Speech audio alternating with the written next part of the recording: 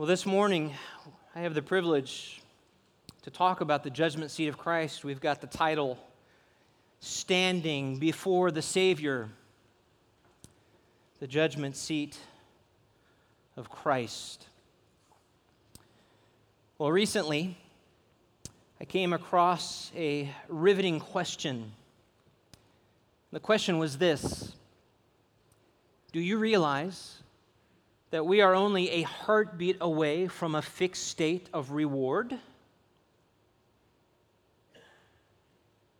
Just a heartbeat away from a fixed state of reward.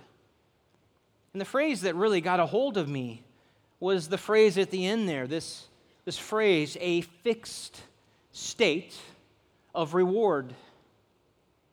Just one heartbeat, just one breath away from what my heavenly reward will be throughout all of eternity. In fact, the more I began to think about this fixed state, I realized that where I leave off in time, I take up in eternity.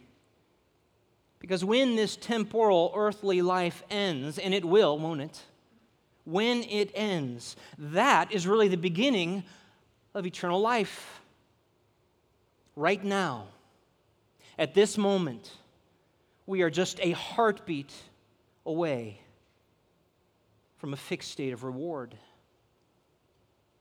And if Christ would come back, or this heart would beat its last, and I come into that fixed state of reward, standing before the Savior, is it what I want it to be?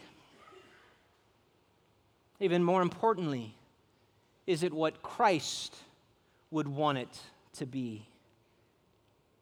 You see, this concept of gain or loss of eternal reward is taught throughout the New Testament. In fact, it is central to our message in our text this morning. The Bible teaches that someday the church will stand before our Savior and we will be judged. So as we continue our series this morning, we're going to look at the events which immediately follow the rapture of the church. In fact, I have our favorite chart for us up there. There it is. Last week we covered the rapture, when we are snatched up to the clouds, resurrected dead and those alive at this moment, where Jesus takes us to heaven in the heavenlies. And this week we're going to focus on what we see in the purple, predominantly the judgment seat of Christ. I tried to work the marriage supper of the Lamb. I'm going to hopefully cover that in 2 weeks. So we're going to talk about the judgment seat of Christ. And as you have been experienced, this is a high-level overview. Just when you think we're going down your favorite rabbit trail, I stop and we back up and we go back. And you're like, wait, I wanted more. If only we had the time. So thank you for bearing with us as we give you an overview of these end-time events.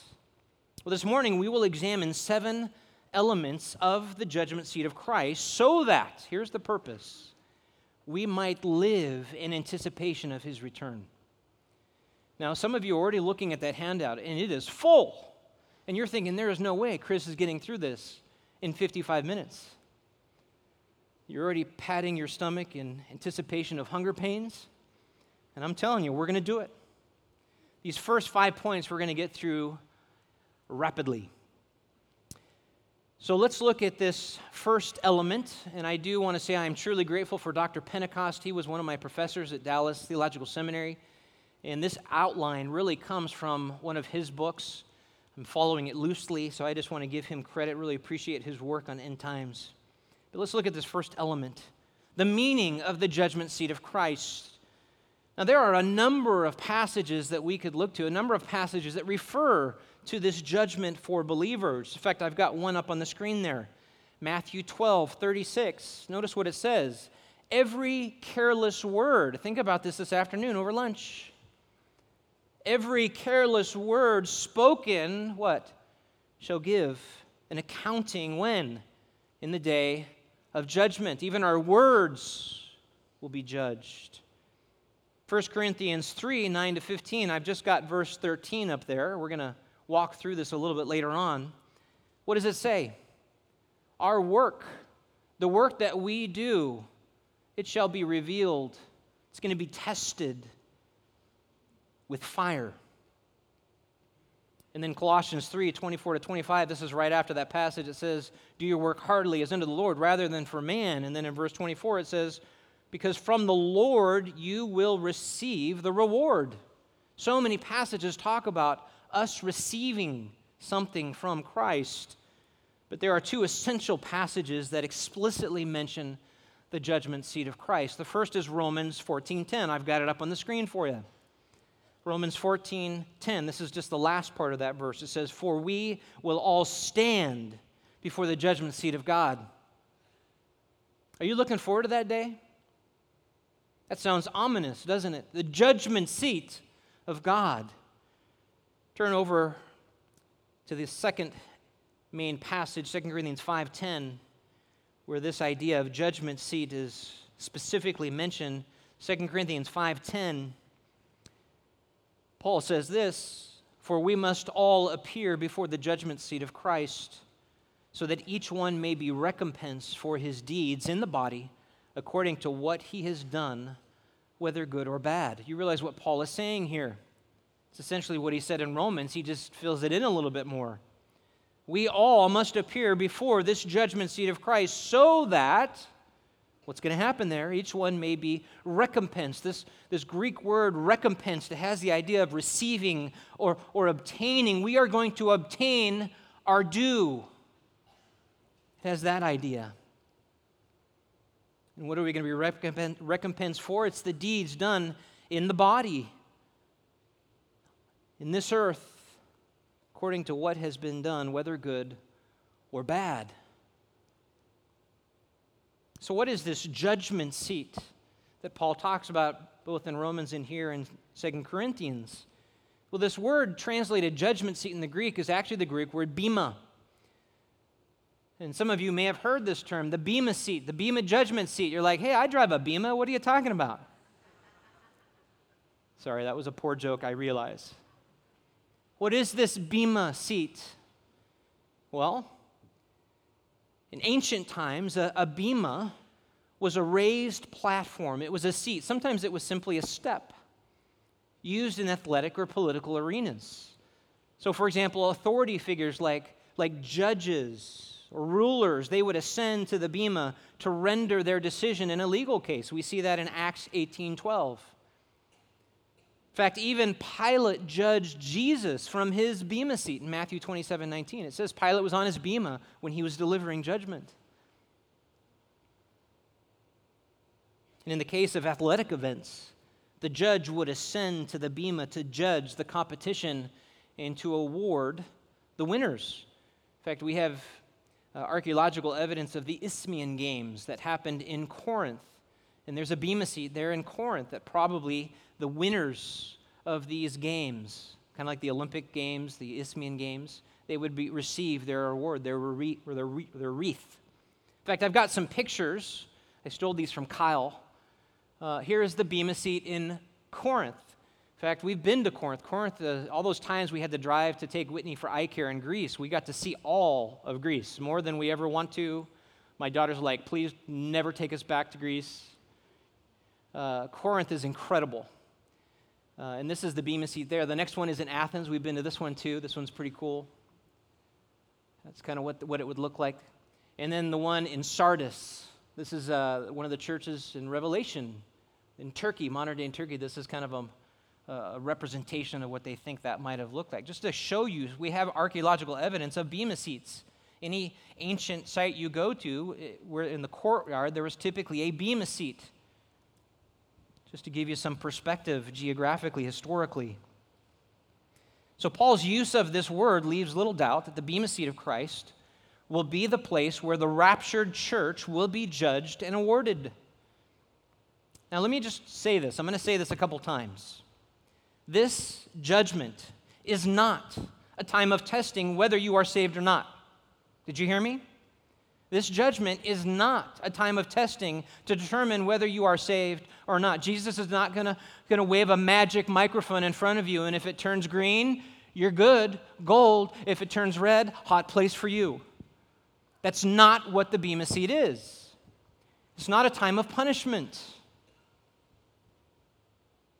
It's going to be an evaluation of your entire life. That's what the Bema Seat is. And Christ evaluates you as a Christian. That's the meaning of the judgment seat. Let's look at the judge. Again, we're already in 2 Corinthians 5:10. What is this judgment seat called? The judgment seat of whom? Christ. This is Christ's judgment seat. Now, some of you remember Romans 14. What did it say? The judgment seat of God. So which is it? Is it Christ's or is it God's? Well, turn with me back to John 5. The answer is yes. John 5:22. John 5:22. Jesus says, "For not even the Father judges anyone, but he has given all judgment to the Son." God the Father gives judgment to Christ, the Son. Look in verse 27. "And he gave him authority to execute judgment because he is the Son of Man." See, God the Father exalts Christ, his Son, by giving him the right to manifest divine authority in judgment. In fact, this is probably what Jesus is talking about in Matthew 28. Matthew 28:18, when he says, "All authority has been given to me." God the Father has given him this divine authority. Christ will be our judge. What about the subjects of the judgment seat of Christ? See, some of you are hoping we're going to end at noon. We are racing through this. Who are the subjects of the judgment seat of Christ? Well, again, in both 2 Corinthians 5 and Romans 14, what pronoun did Paul use? He didn't say they, he didn't say some, he didn't say you, plural. What did he say? We. 2 Corinthians 5:10, he said, "We must all appear." Romans 14, he said, "We will all stand." So Paul is addressing Christians in Corinth and Rome, and he even includes himself. We as Christians, the raptured church, both the resurrected dead and those alive, from Acts 2, when the church was initiated, all the way until this future event when the rapture takes place. All Christians, dead and alive, within that time period are going to be the subjects of this judgment seat of Christ. Now let's look at the time of the judgment seat of Christ. Now often the time of judgment is really confusing for us as Christians because the scriptures speak of 3 distinct future judgments. In fact, I've got this chart up. 3 distinct, it's on the back of your handout in case you don't see this as quickly.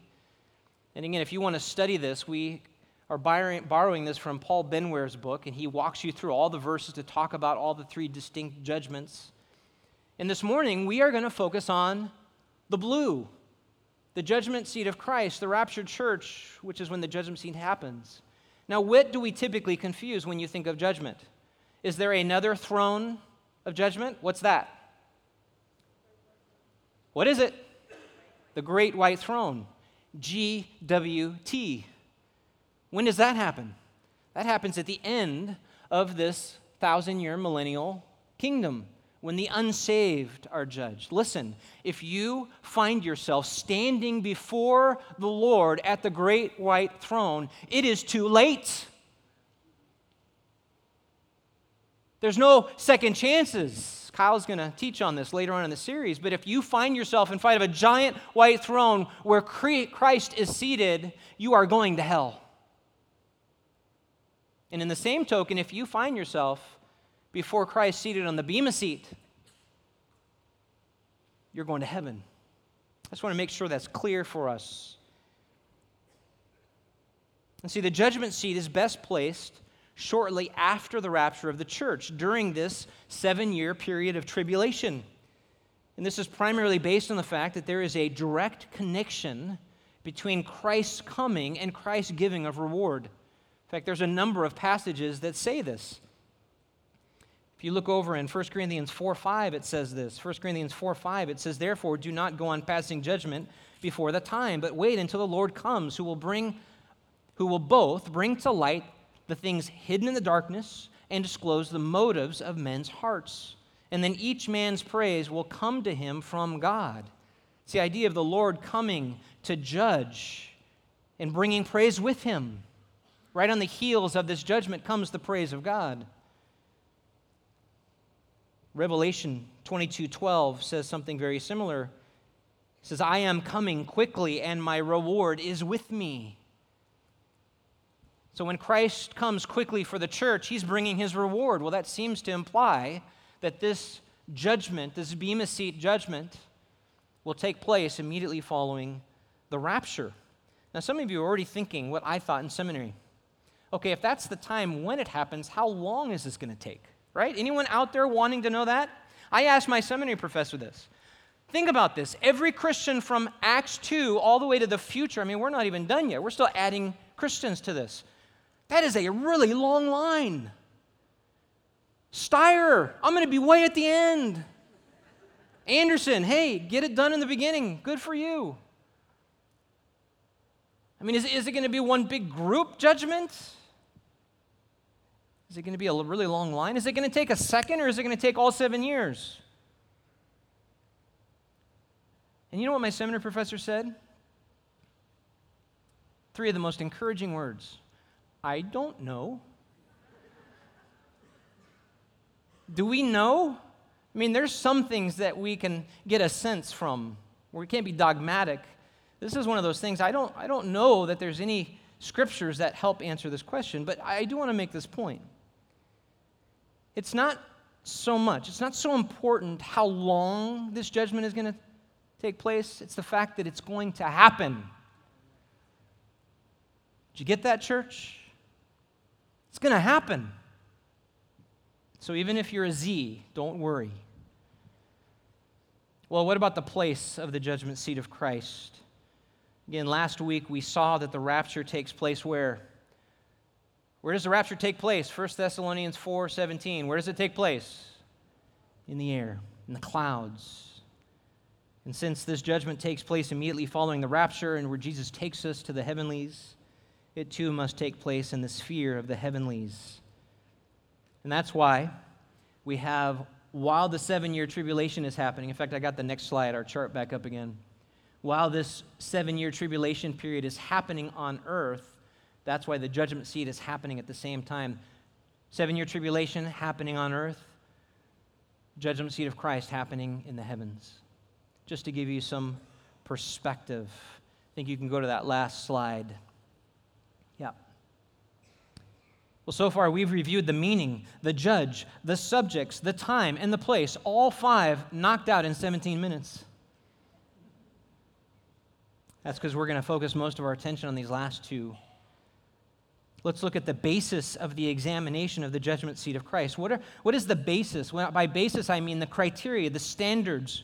When Christ judges us, what are the standards by which we will be judged? Now turn over to 1 Corinthians 3:10. 1 Corinthians 3:10. This is a key passage to understanding this concept of the basis of examination. 1 Corinthians 3, starting in verse 10. Paul says, according to the grace of God which was given to me, like a wise master builder, I laid a foundation, and another is building on it. But each man must be careful how he builds on it. Did you hear that, church? Be careful. Verse 11. For no man can lay a foundation other than the one which is laid, which is Jesus Christ. Can I get an amen? Your work is because Jesus has laid the foundation. Verse 12, now if any man builds on the foundation with gold, silver, precious stones, wood, hay, straw, each man's work will become evident, for the day will show it, because it is to be revealed with fire, and the fire itself will test the quality of each man's work. If any man's work which he has built on it remains, he will receive a reward. If any man's work is burned up, he will suffer loss, but he himself will be saved, yet so as through fire. When I was in junior high, I loved this verse. The idea of things burning up. I like lighting things on fire. Actually, I still do at 47. I don't know why I just shared that with you. This text is incredible because it's talking about Christ judging us for the work that we do, and it's either going to pass through fire and remain unsinged, or it's going to be consumed by this fire. See, Paul explains in this text that the believer's works will be examined by the Lord to determine if rewards will be given or not. And it's interesting because Paul uses the idea of a constructor, of building a building. And he instructs us that all of the believers have been given a foundation to build on. And the foundation is, of course, the Lord Jesus Christ in verse 11. From the moment of your salvation, each of us builds upon this foundation. Did you hear that? It's not a question of if you build on it. You are building it from the moment of your salvation. It's a question of what are you building, and even more importantly, with what materials are you building? That's the point. Because as any builder knows, the quality of your materials will help determine the quality of your finished product. John Payne knows this. He builds homes for a living. We want to build something that will last. In fact, I remember visiting a set that was often used for movies. It was in Santa Clarita Valley. Actually, it was really close to Masters College in Santa Clarita Valley. And one day, my friends and I were biking. We used to bike up in those hills, and we came down into this valley, and we come in, and I'm looking, and this is where Little House on the Prairie was filmed. A whole bunch of Westerns were there. Fear Factor was filmed back there. I don't know how that fits in. All these movies were filmed back there. And we're coming down this bike trail into this valley, and I see this little cottage, little country cottage. It's like, wow, that is really cool. Let's go inside. We were in college. We were stupid. We go up. We open the door. It wasn't until I opened the door I realized something is not right. Because what I expected to find inside was a house built of 2x4s and plywood and building material. And instead what I found was a house that was built out of plastic and molding and PVC and styrofoam. Can you imagine living in a styrofoam house? Was this built to last? No. What was it built for? For a short temporary period. It was built to look pretty on the outside because it was portraying, it was a facade. I knew in that moment that if one of those storms came out of the mountains down through that valley, it would just sweep that thing away. If a fire swept through there, Californian fires, right? That's a thing. It would just consume it because it wasn't made to last. It wouldn't endure. And in verse 12, Paul begins to list the building materials which will all be tested by the discerning fire of Christ's judgment. Think about what that fire is. Who's on the seat? Who's judging us? Christ. What is this fire? It's the discerning fire of Christ.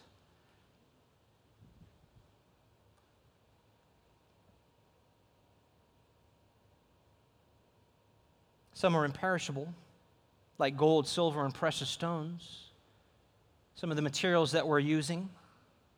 These good works, and where do we get the idea of good and bad? It comes from that 2 Corinthians 5 passage. You're going to be judged whether it's good or bad. And these good works, the gold, the silver, the precious stones, works that please and honor God, they will not be burned up, but they will bring us a reward. That's exactly what verse 14 says. If any man's work which he has built on it remains, he will receive a reward.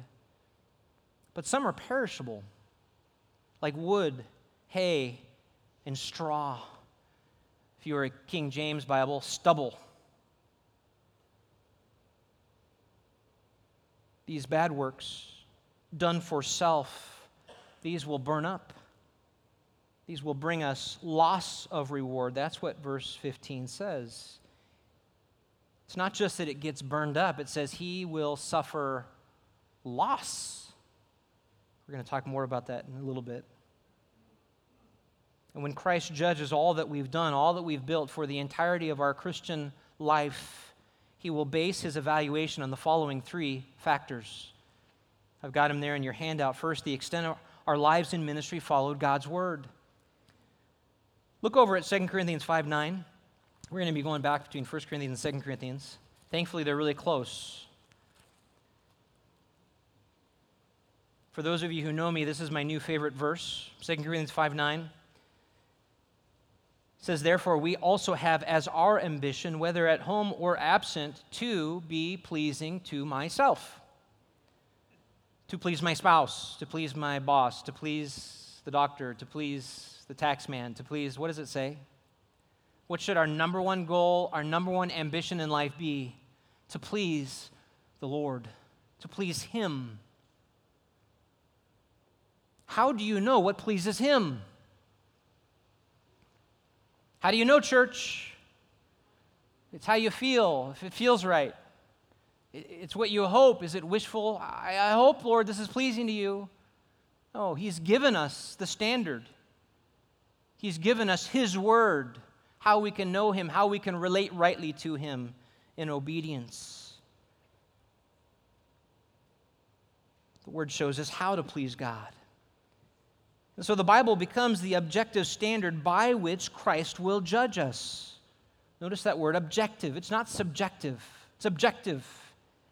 Not on our traditions, not on our experience, not on our personal opinions, but on the revealed truth of His word. So it's not enough to simply hear the word. Oh, I heard it. I got it up there. James 1:22 says, "Prove yourselves doers of the word, not simply hearers." It's not enough to hear. It's not enough to simply know the word. We know that. 1 John 2:4, the one who says, "I have come to know Him," and does not keep His commandments is a liar, and what? The truth is not in him. He says, no, I have the truth in me. I know Jesus. I'm not obeying Jesus, but I have the truth in me, and I know Jesus. And what does John say? You're a liar. You're a liar. Because if you know Christ, if that truth is in you, then you will follow Him. You will obey Him. So that's the extent our lives in ministry followed God's word. B, the extent we have been faithful stewards of all that God has entrusted to us. Underline, circle, faithful, faithful, faithful. We're called to be faithful stewards. I mean, think about all that God has given to you. Life, salvation, natural talent, some of you more than others. Spiritual gifts, money, some of you more than others. Possessions, family, training, opportunities for service, time. Realize how precious time is? Some of you, every time you look in the mirror, you're like, wow, time is going quickly. That time is precious. And those all belong to you, right? Those are your things. Who do they belong to, church? Who owns those things? The one who created you, the one who redeemed you, the one who is calling you to follow in His ways. All of these belong to God. We have simply been entrusted as a steward to care for them to the glory of God, to please Him, to build up His kingdom. After all, 1 Corinthians 4:2 says, "It is required of stewards that one be found trustworthy." God, give me more. I want you to trust me that I will be faithful to take these things that you give me and use them, rejoice in them, enjoy them, but use them for you and your kingdom to build up your kingdom. I mean, even Christ used the parable of the talents in Matthew 25 to teach this concept of faithful stewardship and reward. Believer, get this. You will be responsible for how you used all of the time, the treasures, and the talents that God has entrusted to you. They don't belong to you, they belong to God. So how are you building up Christ's church?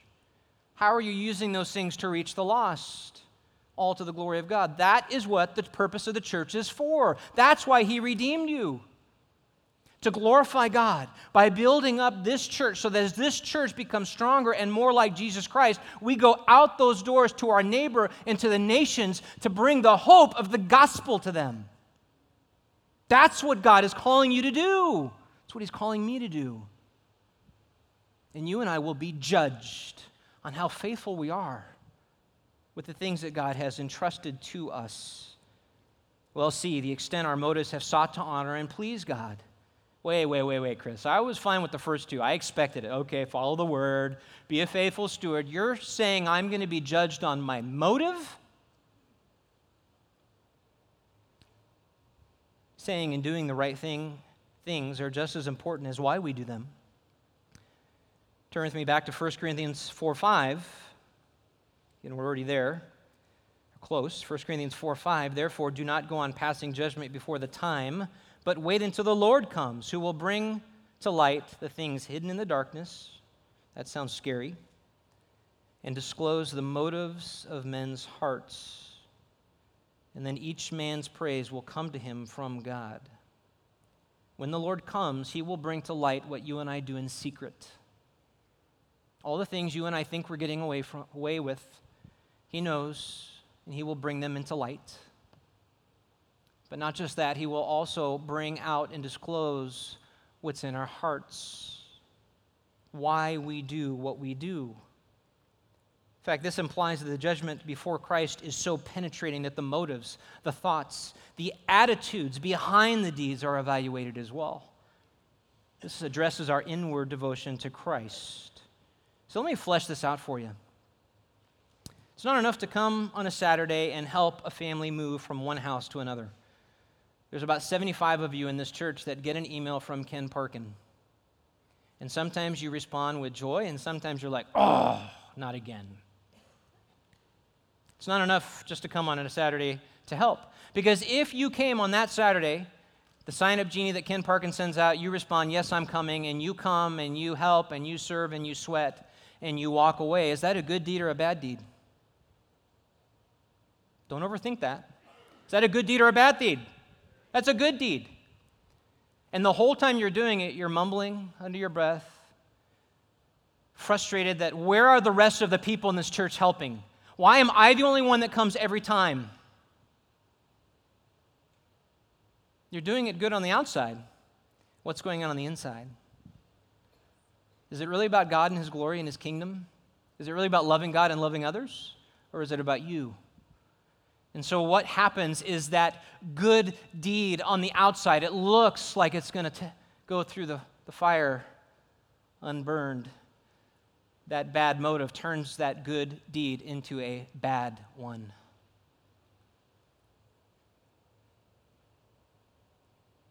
It's not enough to drop some money in the offering box. We don't have plates, we have boxes. We even make you go find them. They're not easy to find necessarily. It's like, how do I give money to this place? It's not enough just to drop money in the box. It's why you're dropping money in the box. Why are you giving? Is it your duty? Is it obligated? Oh, it's the first, I get to give my first fruits. I remember that. I'll never forget that message Ken taught. Got to give my first fruits. Here you go, Jesus. It's not enough to regularly attend church. It's why you come. Why are you here? Sounds weird to hear a pastor say. But motive is everything.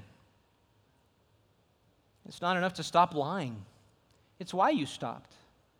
You realize you and I can lie and say, wow, I don't want to do that anymore. I'm going to stop. Is that a good deed or a bad deed? It's a good deed. But if you do it because you're afraid of getting caught, and that's your reason, what did that good deed just become? A bad deed. You're not doing it because God hates lying. You're doing it because you're afraid of consequences. And that's how a good deed, what we think, hey, here's my gold, here's my precious stones, all for you, Jesus. And it's all about your motive. Jeremiah 17:10, I, the Lord, search the heart, I test the mind, even to give to each man according to his ways, according to the results of his deeds. He's testing your mind. Why do you do what you do? Hebrews 4:13, if that wasn't bad enough, Hebrews 4:13, and there is no creature hidden from his sight, but all things are open and laid bare to the eyes of him with whom we have to do. No creature is hidden from the eyes of God. Everything you do is open to the all-seeing gaze of our Lord. I've got an application questions on the back, number 4. You don't have to look at it now, but I just encourage you to consider doing that. Start keeping a journal. Just do it for a week. Some of you men are like, I am never keeping a journal ever, ever, ever, ever, ever. That's okay. Do it mentally. Start becoming aware. I want you to start recording after the fact. Why did I do what I just did? Even the good things. Begin to consider. Stop a moment and go, no, why did I really do that? I wanted to yell at my child because, well, he was being a knucklehead, and I caught myself. In that moment or after that, ask yourself, why did I do that? Was my motive to glorify God and to love my child? Or if you do something else, even the bad stuff, why did I do that? Every motive of every word, every deed will be evaluated before the bema seat of Christ. Christ will judge our entire life, our deeds, our motives. Did we live God's way, with God's heart, for God's glory, or not? After all, church, what does 1 Corinthians 10:31 say? Whether you eat or drink, do all to the glory of God. That includes your attitude and your motives. Well, let's look at the final element, the result of the examination at the judgment seat of Christ. Again, in 1 Corinthians 3:12-15, Paul says that Christ's judgment will result in one of two outcomes, either reward for works approved by Christ or loss for works not approved by Christ. And in verses 12-13, each Christian will stand alone. You recognize this is not going to be a group judgment where we're all standing, all however many millions of us there are, and we're all in a group, and Jesus judges us all, and you're like, just don't make eye contact, we'll get through this, it'll be okay. Oh, I look too high, don't, no, below the horizon. How do we know that? Each man's work, verse 13. Each of us is going to be judged on the work we did. It's not a group effort here. They're going to have their works, their deeds evaluated by the discerning fire of Christ's judgment. That's what this fire is. Christ is on the bema seat. He is the judge. He knows, he sees what you did in secret, what you did in private. He knows why you did what you did, and he will judge you. That's what this discerning fire is. Every action, every word, every motive. It's judged, and if it remains, if it passes through this fire of discernment, then what happens? Well, the Christian will receive a reward. That's what it says at the end of verse 14. He will receive a reward. Now, what is this reward? You're like, now we're getting to the good stuff. Will I finally get my Corvette in heaven? Please say yes. Please, please, please, please, please. In heaven for all of eternity, will I have the body of my 18-year-old self or my 55-year-old self? Please say 18. What is this reward? Well, in summary, there's a number of parallel passages that point to what this future reward may involve. Why do I say may? We can't be dogmatic. And I'm going to overview this. Otherwise, we will not eat lunch until 1. So I'm going to encourage you to study this more on your own. But both Benware and Pentecost list at least 5. First, opportunities to serve Christ in greater ways in his future kingdom. Again, if you look at the parable of the talents, parable of the mina, in Matthew 25 and Luke 19, faithfulness here equates more opportunity there. If you're faithful here, you get more opportunity there. Did you get that? And what might that be? It might mean more status. It might mean authority. When we get to the millennial kingdom, you're going to see that there's certain people who are elevated and ruling on thrones, and it's because of they're being rewarded. 2, it could be an experience of special joy and fellowship. Again, what does Matthew 25:21 say? The master says, enter into the joy of your master. What does he mean by that? Enter into the joy of your master. 1 Peter 4:12-13 says something similarly. So this reward could be an experience of special joy and fellowship with Christ. 3rd, it could be a divine commendation. What is he, like a little ribbon or a pin or I don't know. Matthew 25:21 says, well done, what? Good and faithful servant. Well done. What is that? It's commendation. We already read 1 Corinthians 4:5, where it says his praise will come from God. What is that praise? I almost said condemnation. That would not have been the right word. It's a commendation. So it could be a divine commendation of some sort. Number 4, it could be a variety of crowns. Now here is where you are desperately wanting me to go down that rabbit trail, and I will not. Talking about crowns is incredible, and the more I studied it, I had to come out of that hole. Otherwise, I would have stopped the message right here and we would just end it on crowns. It is a fascinating subject. Study it. All 5 of those verses I listed list a distinct, different type of crown. Go study that. So it could be a variety of crowns. And then 5th, and I think this is really the most important one, since believers were redeemed to glorify God, that's what 1 Corinthians 6:20 says, and we will have the capacity to shine forth as the sun, bringing glory to God. Just do a study on that idea of Christians shining forth. It's all peppered throughout the Old and the New Testament. So we have this capacity to shine forth as the sun, bringing glory to God in heaven for all of eternity. That's what Matthew 13:41 says. It may be that this reward is tied to our capacity to reflect the glory of God for all of eternity. To shine. Those redeemed, those glorified. The greater the reward, the more capacity to bring glory to God. Now, that doesn't sound very exciting to you right now, does it? I think that's partly because we can't fully comprehend this. And I'd encourage you to read Grudem's little quote there on the back. It's a long one. Read it later. But he just talks a little bit about this idea.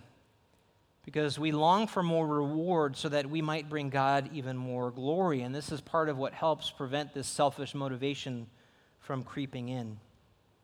And let us never, ever, ever, ever, ever forget the greatest reward, that we will be in the presence of our Lord and Savior, Jesus Christ, who gave his life for ours.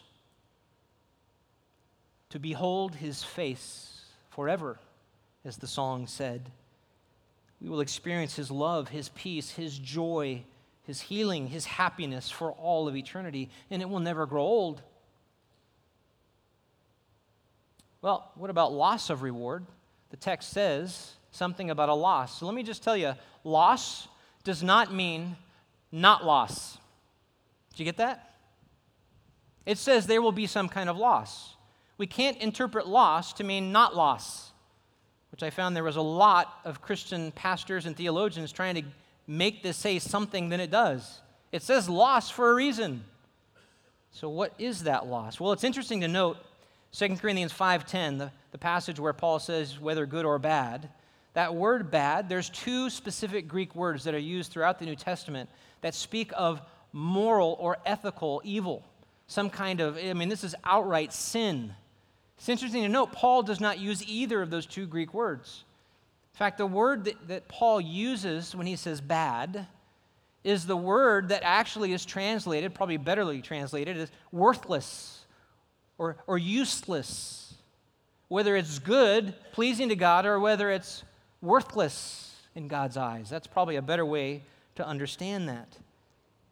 So this judgment is not to determine what is morally good or evil. Did you hear that? It's not to determine whether it was sin or not sin, but rather that which is acceptable, pleasing to God, and that which is worthless to God. So think of this judgment as more of an evaluation. This testing is you're being evaluated. And the question you have to ask, does it have eternal value in God's economy?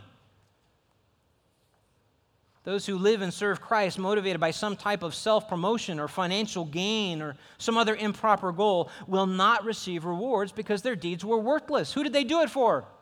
Themselves, even if it looked good on the outside. They did it for themselves. They receive their reward on earth. That's why sometimes my parents and even my kids do this. Sometimes I will toot my own horn. You know what that means?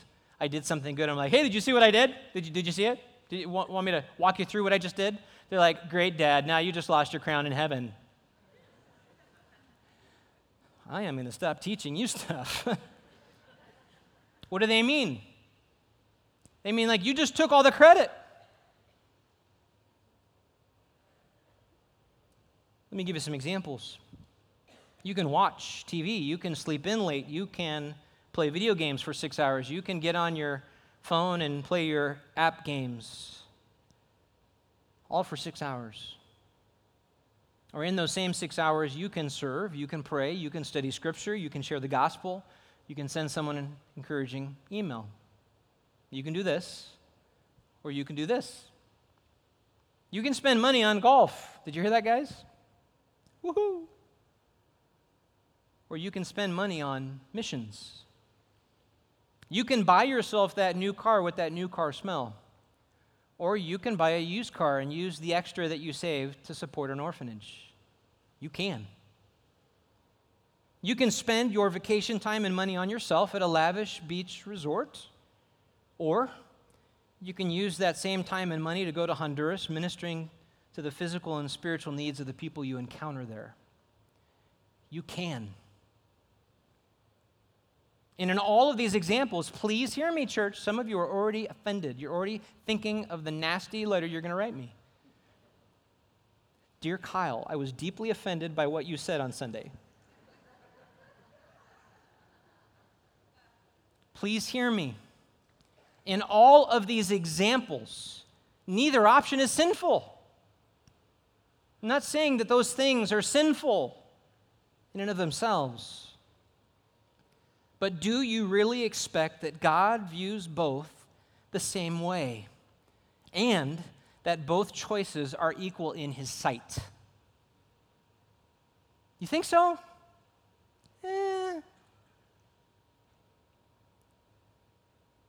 Because if our work burns up, and that's what 1 Corinthians 3:15 says, if it doesn't pass the test, we will suffer loss. Now, the question is, what does he mean when he says loss? What is this loss? Let me tell you two things it clearly cannot be. First, it cannot be a loss of salvation. How do we know that? Because in the same verse, Paul says, but he himself will be saved, yet so as through fire. No matter how much is worthless in the life of a Christian, that Christian will not lose his salvation. Did you hear that? So this is not talking about a loss of salvation. In fact, I think what that means, he will be saved, yet through the fire, I think it means he's going to be saved with little to no reward in heaven. And is the American evangelical church filled of those kind of Christians? Yes. In fact, you or I might be one of them. Secondly, what it cannot be a punitive loss. Think of punishment coming from judgment for sin. Why do we know that? Romans 8:1. Therefore, there is now no condemnation. Church, did you hear that? No condemnation for those who are in Christ Jesus. Why? Why is there no condemnation? Because who took the condemnation in your place? Christ did. He suffered for you. He atoned in your place. And the wrath and punishment of God was satisfied when it was spent on Him. So this judgment is not about Christ punishing you. He already took that on your behalf. Now let me tell you what it possibly is, this loss. It's possible that this loss could be shame. In fact, turn with me to 1 John 2:28. Now I know Ken taught on this back in January. He was wrestling through the same topic, just like I was the last couple of days. 1 John 2:28 says something pretty clearly. It says, now, little children, abide in Him, so that when He appears, we may have confidence and not shrink away from Him in shame at His coming. Now, what in the world does that verse mean? Clearly, it's talking about Christ coming. And it's talking about the desire to want to when He comes and when I see Him coming in the clouds, I am with confidence. Yes, it's my Savior. I don't want to be the Christian that shrinks away in shame at His coming. This is the Christian that is standing before the Savior and saying, oh, Jesus, I'm so sorry. You don't understand. I had to spend that money this way. Well, Lord, if only I had more time, I would have turned my life around. I would have done more for you. No, Jesus, you don't understand. It was hard. I'm so sorry. That's what this verse seems to be saying. That we would not shrink away in shame because I know that Christ shed his blood to redeem me and I did not use my life well. And the things that I did, even good things, were worthless because I did them for me, not for him. I think that's what this verse means. Now, some of you are like, wait a minute. If you're in heaven, how can you be shamed? How can you be afraid? That's why I think if that's in fact, and I think that's what this verse means. If that's what this means, I think this shame is going to be for a moment.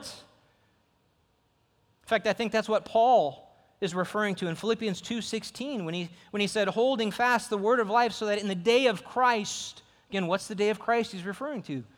The rapture and the bema seat. In the day of Christ, I will have reason to glory because I did not run in vain nor toil in vain. Paul has this confidence. And that's why he worked so hard to live his life according to Scripture. He knew that when Christ come back, and he was going to come back, Paul knew that. He said, I don't want to have run in vain. That everything I did in life and ministry was empty and worthless. In fact, even in Job 23:10, talks about this. Job says, because when he has tried me, I shall come forth as gold. That's confidence. Job expresses confidence that when I am tested, I know what's going to happen because I know my heart and I know what I did. John MacArthur summarizes this idea in this way. He says the loss could be, even John MacArthur says could be, that's important. John doesn't often say could be. He says this loss could be the realization and awareness of lost opportunities for Christ and a deep remorse for wasting valuable opportunities to bring God glory and to gain greater eternal reward.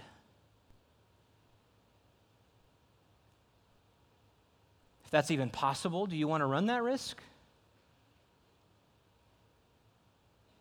The shout of Christ, the trumpet sound, the angel's voice, and in a moment, in a twinkle of an eye, you are standing before the Savior, and in that moment, at your first sight of the face of Christ, shame.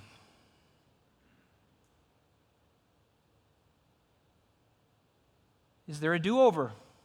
Can you go back? If only. No. I think that's what this verse is talking about. So in summary, this loss is not salvific. Did you hear that? It's not salvific. It's not that you're going to lose your salvation.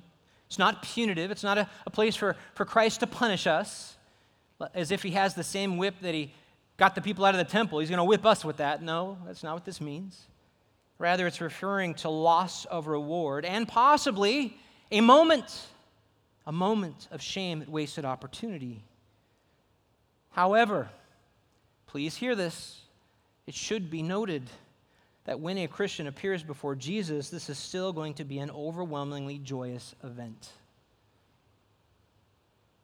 And so that's why I clarify that if there is shame, and I can't be dogmatic, I could be wrong here, but I think that's what this verse means, literally, literal interpretation. It's possible that there would be a moment of shame because we didn't live life the way Christ wanted us to. So why is this concept of degrees of heavenly reward so important for us to understand now? Why did I spend so much time focusing on this? Because the fact that there will be degrees of reward in heaven based on the quality of our work on earth is ultimately what makes the difference between generous giving and measly giving, between sacrificial evangelistic work and those who do the bare minimum their conscience allows. Church, do we have the gospel? Do we understand that you and I, not just pastors, not just evangelists, not just Randy Swearens and his team, you as a Christian are called to go and share the good news to your neighbors and your family? You get that? You know that. So why are we not doing it? Maybe if we fully understood this concept of reward, that we're storing up treasure in heaven, that would motivate us to get out and just try. It's positive. This truth is ultimately what makes the difference between untiring sacrificial service, even when you keep getting those emails from Ken Parkin. And I confess, when I got a call from Randy, I was going to go pray with the team. I didn't want to drive them to the airport. Randy has no idea. I was struggling when he asked me. I was like, well, I know what the pastor should say. And I said yes. And the whole time, my heart is struggling because I had other things that were more important, like prepare a message on rapture. You're not the only one who struggles with this. We all struggle with it. But if you understand this concept of heavenly reward, it should motivate you. The sacrifices, are they really sacrifices? Is anything you and I might do a sacrifice truly in the sense of the word? Who did the sacrifice? Christ did. The privileges that you and I have to give up things for the sake of the gospel and the sake to build up the church and to reach the lost, that is a joy. And when we do it, we have the confidence that when we stand before the Savior, we will receive reward. And if that doesn't do something in your heart,